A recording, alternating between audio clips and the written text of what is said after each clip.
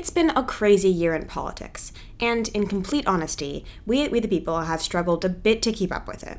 Between complicated tax plans and complicated assignments, being high schoolers and political commentators has proven particularly challenging this year. So, to make up for this recent radio silence during college application season, we've rallied, and we're bringing you a full recap of the year of political stories. WTB correspondents have each covered parts of the months of 2017, and I've strung them together and filled in a couple of my own updates. So sit back, relax, and enjoy this retrospective look at the 2017 headlines.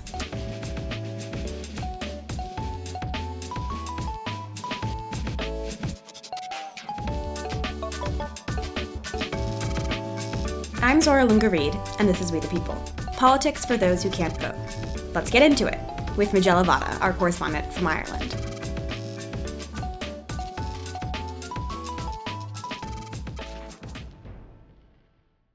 "2017 kicked off with the Women's March on January 21st. It was the largest single-day protest in US history. In America, between 3 and 5 million people protested. One of the most significant marches took place in Washington, D.C., where up to 500,000 people gathered. While the aim of the march advocated for women's rights, reproductive rights, racial equality, and many other causes, most of the marches were aimed at the newly inaugurated President Donald Trump, primarily regarding sexist or offensive comments and actions he's made in the past. Public opinion for Trump at that time was poor. He broke the record for the fastest majority disapproval rating ever in just 8 days. He seemed unimpressed with the march, and assumed that the many people who showed up had not voted in the election. Later on, he backtracked on this and tweeted his respect for others to express their views. Celebrities and activists presented at the rally, from Scarlett Johansson and Madonna to Kamala Harris. Gloria Steinem spoke as well. She said this uplifting comment: "Our Constitution does not begin with I, the President. It begins with we, the people." In February, Michael Flynn, President Trump's national security advisor, resigned, saying he hadn't provided complete information about a phone call with the Russian diplomat Sergei Kislyak. This action was the main event that kicked off the ongoing investigation into the White House's ties to Russia and any election meddling. In national news in February, questions about the Republican Party and conservative ideology continued to surface, following a spike in hate crimes post-election and the widespread dispute of Trump's party affiliations. I interviewed Judah Waxelbaum, a member of the Teenage Republicans organization, about his thoughts on Trump and the Republican Party in general. You can find that episode on our iTunes page, but to spark your memory, here's a clip. We need to give President Trump a chance. These protests, these marches, they're perfectly fine as long as they're civil. But this idea that every time President Trump takes a breath needs to be met with a boycott or a protest, I'm sorry, but it's a bit absurd and ridiculous. I know I've said that a lot today, but the idea that our president needs to be met with force at every turn it's a waste of energy.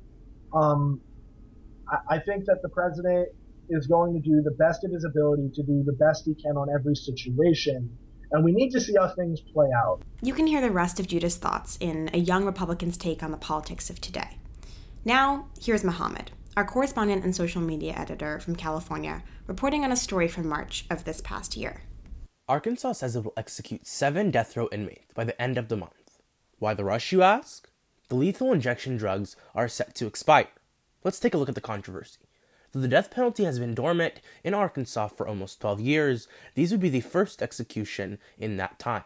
The lethal injections have put the state at the forefront of the debate about capital punishment as it becomes less and less common in the United States. Fewer states are putting condemned inmates to death, and public support for executions is declining. Authorities are struggling to find the drugs used in lethal injections because a lot of drug makers are objecting to the death penalty as the use of their drug. Arkansas hasn't executed an inmate since 2005, but that's about to change. 7 men are being put to death over the next 10 days. That's 2 people every other day. Why, you ask? The drug used in lethal injections, they say, is set to expire. Lawyers for the condemned say the rush undermines due process for victims. Victims' families say they would have waited long enough for these killers and criminals to be killed. But without a doubt, it is simply unprecedented and unacceptable for the governor of Arkansas to execute almost 8 inmates in a span of 10 days. One Arkansas resident wrote USA Today, quote, "In my home state of Arkansas, plans are underway for a spectacular legal train wreck starting next week. Governor Hutchinson has signed death warrants to execute 8 men in 10 days, something not even Texas, with its vaunted assembly line, has ever attempted. Indeed, no death-happy state has ever dreamed of 8 kills in such a short time. Arkansas is the first in modern American history. A Harvard study brings up the other question. Are inmates mentally fit to be executed? And in this particular case, the Fair Punishment Project says they are not mentally fit or competent for an execution in the coming days. Because of the severity of the situation, Governor Hutchinson has declined to comment. And Rob Smith, executive director of the project, said that if this governor continues to go on with this plan, he is endangering the lives of these inmates, and he is endangering their mental health and the mental health of so many citizens of Arkansas and around the nation. Because nobody is questioning whether people who commit some of the most serious offenses in our society should be held accountable. The underlying question in this debate is, do people who are among the most broken, vulnerable, and impaired in our society deserve the death penalty? And whether you are opposed or for the death penalty, that is a question that everyone should ponder. Because should we change the death penalty and have life and parole for these citizens who are committing horrendous crimes? Many in the scientific field says the death penalty is ineffective and doesn't adequately punish people. It is reminiscent of a draconian time in American history and should not be used anymore in the future. Luckily, in April, Arkansas's speedy execution plan was overruled by the state Supreme Court, and about half of the executions were blocked. But the headlines just got more intense as the month wore on. First, the final seat of the Supreme Court was filled via Congress's nuclear option in early April by conservative Neil Gorsuch, tilting the scales in favor of the conservative side. That same day, the U.S. went ballistic, firing 59 Tomahawk cruise missiles at air bases in Syria. To get more details on that explosive 24-hour period, check out our April episode, How the U.S. Went Nuclear and Ballistic in One Day. Later in the month, Trump invited Philippines President Rodrigo Duterte to the White House. Duterte, a known authoritarian leader, has been accused of extrajudicial killings of suspected drug lords as part of his very bloody and highly criticized war on drugs. As we now know, this was just the beginning of Trump's close and strange relationships with authoritarian rulers. Recall Rocket Man. Lastly, April 25th marked Trump's first 100 days in office. He slid in with the lowest approval ratings of any president in modern history, with fewer accomplishments than his predecessor in the first 100 days. Could he turn it around in May? Here's Alana Cross, our correspondent from Arizona, to tell us. May, the month of Comey and Covfefe, was definitely one filled with scandal and controversy.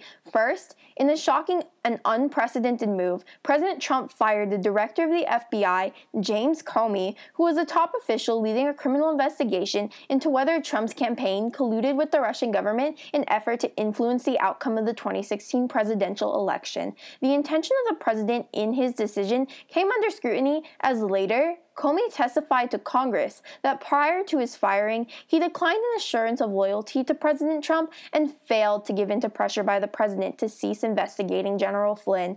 Trump's dismissal of Director Comey could support obstruction of justice allegations against the president in the continuing special counsel investigation led by Robert Mueller into possible collusion between Russia and the Trump campaign. And second, on to a more humorous note, let's move on to the Covfefe incident. The president tweeted out one of his incomprehensible midnight rants, but this one was even more absurd than his tweets frequently about fake news, Hillary Clinton, and China, or Gina as Trump would call it, that we've grown used to. It read, despite the negative press, Covfefe. Overnight, Covfefe took the internet by storm. Everyone from Jimmy Kimmel to even Merriam-Webster Dictionary's Twitter account was attempting to decipher the meaning of the made-up word Covfefe.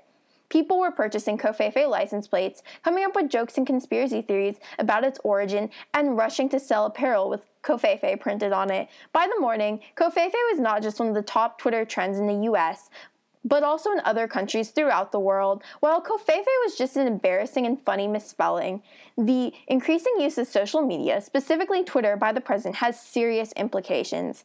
Now social media used by governmental officials is not to be taken lightly, as it has real legal bearings, such as evidenced by the use of Trump's tweets as evidence in the legal battle concerning the travel ban. Additionally, Trump's apparent lack of thought and care into what he tweets has the potential to have severe consequences for both United States relations and foreign policy.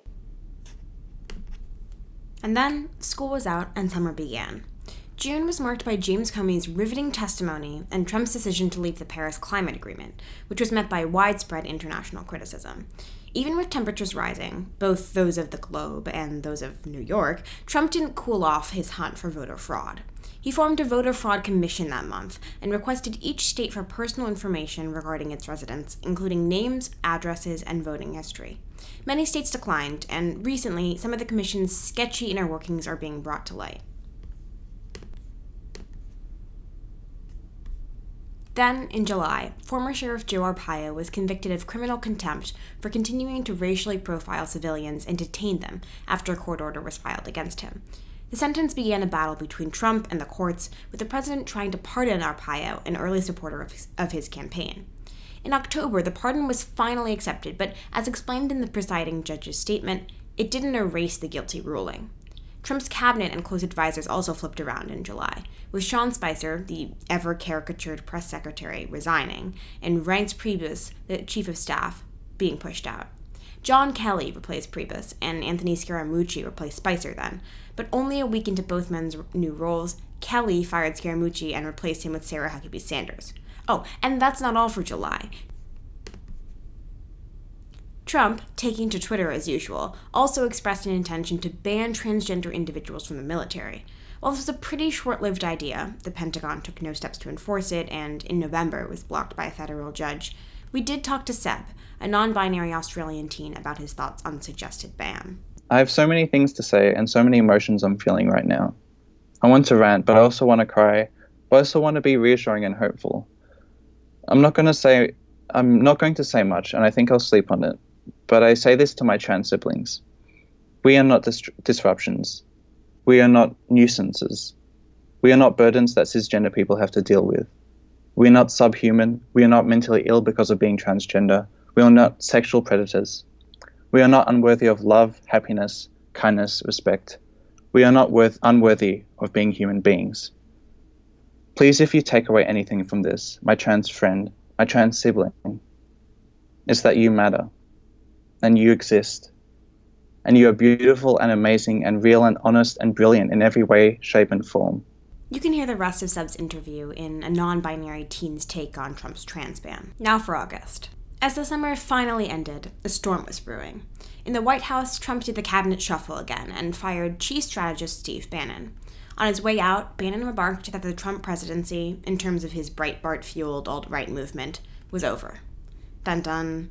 Meanwhile, the real storm, Hurricane Harvey, devastated Texas. It has been dubbed the costliest storm in history, and its effects continue to harm Texans who lost their homes in the storm and are now subject to a freezing winter.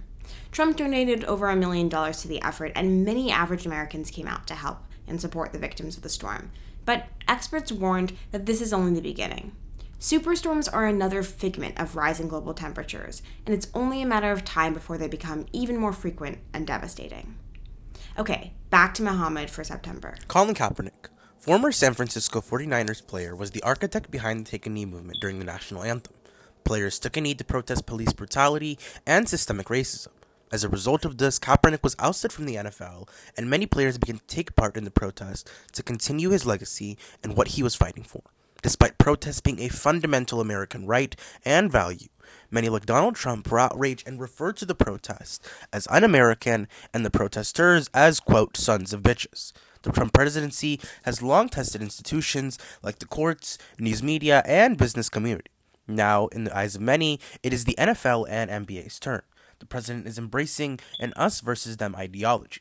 He is embracing conflict involving politics, patriotism, and popular American pastimes, and there is an unmistakable racial element at play, since he is targeting prominent African-American players. Many, like sports commentator Jamel Hill, has called Trump's actions the actions of a white supremacist over his continued degradation and negative treatment of black players and black celebrities. But NFL protests weren't all that occurred during September. President Trump was also widely criticized for his lackluster response to Hurricane Maria in Puerto Rico. Trump took weeks before sending aid and criticized the Puerto Rican people for, quote, wanting everything. When Trump ended up visiting Puerto Rico, he threw paper towels at a crowd of citizens like it was an episode of Oprah. Puerto Rico has been without electricity for almost 4 months, and Donald Trump has done almost nothing to restore the nation's electric grid. His nation was embroiled in scandal after they awarded a $300 million contract to fix the Puerto Rican electric grid to a close friend of the administration. Amid all of that, on September 5th, President Trump had Attorney General Jeff Sessions announce the administration was rescinding the Deferred Action for Childhood Arrivals program, or more commonly known as DACA. DACA protected hundreds of thousands of children brought to the U.S. illegally, but had no say over the matter because they were under the age of consent. By rescinding, Trump satisfied his base because he fulfilled promises of being tough on immigration and tough on illegal immigrants. Trump said that by rescinding this, he was helping the American people and was protecting our borders, and by in turn was protecting the American people. The Dreamers account for 800,000 members of the population. 97% are either in school or in the workforce, the highest rate of immigrants working in our society, and according to The Economist, make a lasting contribution to the United States, and without them, our economy would be in a free fall for a period of time, because over 5% of Dreamers own their own businesses. They are entrepreneurial with an entrepreneur mindset. Dreamers make a lasting contribution to the United States, and those on all sides of the political spectrum are in agreement over this. But President Trump has chosen to rescind this phenomenal program, which helps so many young citizens in this country achieve a better life for themselves and their family members. Next up is Megan, our correspondent, also from California. October was a pretty heavy month for news from beginning to end. The night of October 1st, Stephen Paddock opened fire on a crowd at the Route 91 Music Festival, killing 58 and wounding 546. The event was one of the deadliest mass shootings in American history and opened up a nationwide discussion about gun control. Legislation banning bump stocks, a gun attachment used by the Las Vegas shooter allowing the gun to fire like a semi-automatic weapon, was supported across the aisle, but no actual gun control laws have passed so far. Ultimately, with gun violence so prevalent in today's society, we're going to need a lot more than thoughts and prayers to solve these problems. Then, on October 5th, the New York Times published an article exposing Harvey Weinstein and his decades of covering up allegations of sexual harassment. A massive amount of women spoke out against Weinstein as a result of the article, revealing the rampant sexual assault that exists in Hollywood. In turn, more and more victims began speaking out about harassment that they've faced, ultimately beginning the #MeToo movement when actress Alyssa Milano wrote a tweet saying, "If you've ever been sexually harassed or assaulted, write Me Too as a reply to this tweet." However, the movement actually began 11 years ago from activist Tarana Burke, who wanted to bring awareness to survivors of sexual violence. To this day, victims are still speaking out about any sexual harassment that they faced, causing men in power, such as actor Kevin Spacey or Senator Al Franken, to step down and ultimately be held accountable for their actions. Here's Io, our correspondent from North Carolina, with November. Happy New Year's, and this is a recap on November news from 2017. One November issue was a slave trade in Libya. This political news hit Twitter first and spread worldwide to many people. It was a shock that people were still being enslaved in this world. Many were shocked because of what they had heard about the horrific things occurring in the slave auctions in Libya. Many of the people enslaved were immigrants going to Europe to escape problems in their former countries. Countries in Africa have stepped up to help ensure that the people in Libya who have escaped the slave owners are taken care of and are trying to get as many people enslaved out as possible. People in America are trying their best to remove slavery again with starting GoFundMes and reaching out to those who have escaped to try and help reform this problem. On another note, the campaign of #MeToo was a major trend in November, leading to December. This campaign was to raise awareness of the women and men who had been affected by sexual assault and harassment. This gave people a chance to speak about these issues over a big social media platform, Twitter, and to spread awareness on ways to work through it for those who had been affected. Many people had tweeted the #MeToo to tell other people affected how they weren't alone in going through the pains and effects of being harassed. This brought women and men together to speak on a very important issue. Lastly, rounding out the year, we have Michaela, our podcast editor and correspondent from New Jersey, with this past month's headlines. In late 2017, the American political system was again rattled by the Trump administration. This time, a new tax plan had been proposed. Finalized in the last days of December, the tax plan promised to affect people at every income level. high and low, though the left and right differed on their predictions as to how it would affect Americans. Business Insider reported healthy tax cuts for low-wage workers like fry cooks and cashiers, while CNN claimed the tax overhaul is just another scheme to benefit the rich 1%. Also occurring in late winter of 2017 was Alabama's special Senate election between Roy Moore and Doug Jones. Roy Moore was most in the spotlight due to the high volume of sexual assault allegations directed at him. However, as Alabama historically was a red state by overwhelming majority, early polls predicted Moore to win despite his mysterious past. The polls turned out to be wrong. Due to a large turnout of African Americans, Doug Jones won by just 1.5%. This election was especially important in 2017's politics, as a vote for Jones not only meant support for the Democrats, but also for the Me Too movement that fueled women to speak out against Moore's ugly history. And that's a wrap of 2017 and of this episode. From everyone at We the People to you, dear listener, we wish a very happy new year. May your 2018 be filled with fewer shocking headlines and more supportive hashtags, and definitely more We the People episodes.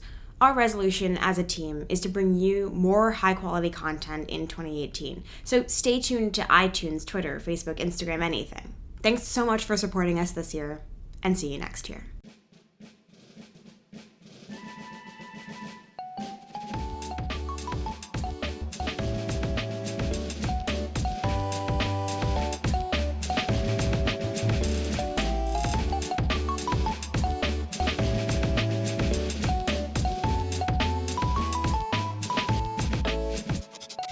We the People is hosted by me, Zara Lungerreed. This episode was edited by me, recorded by the entire WTB team, and produced by me.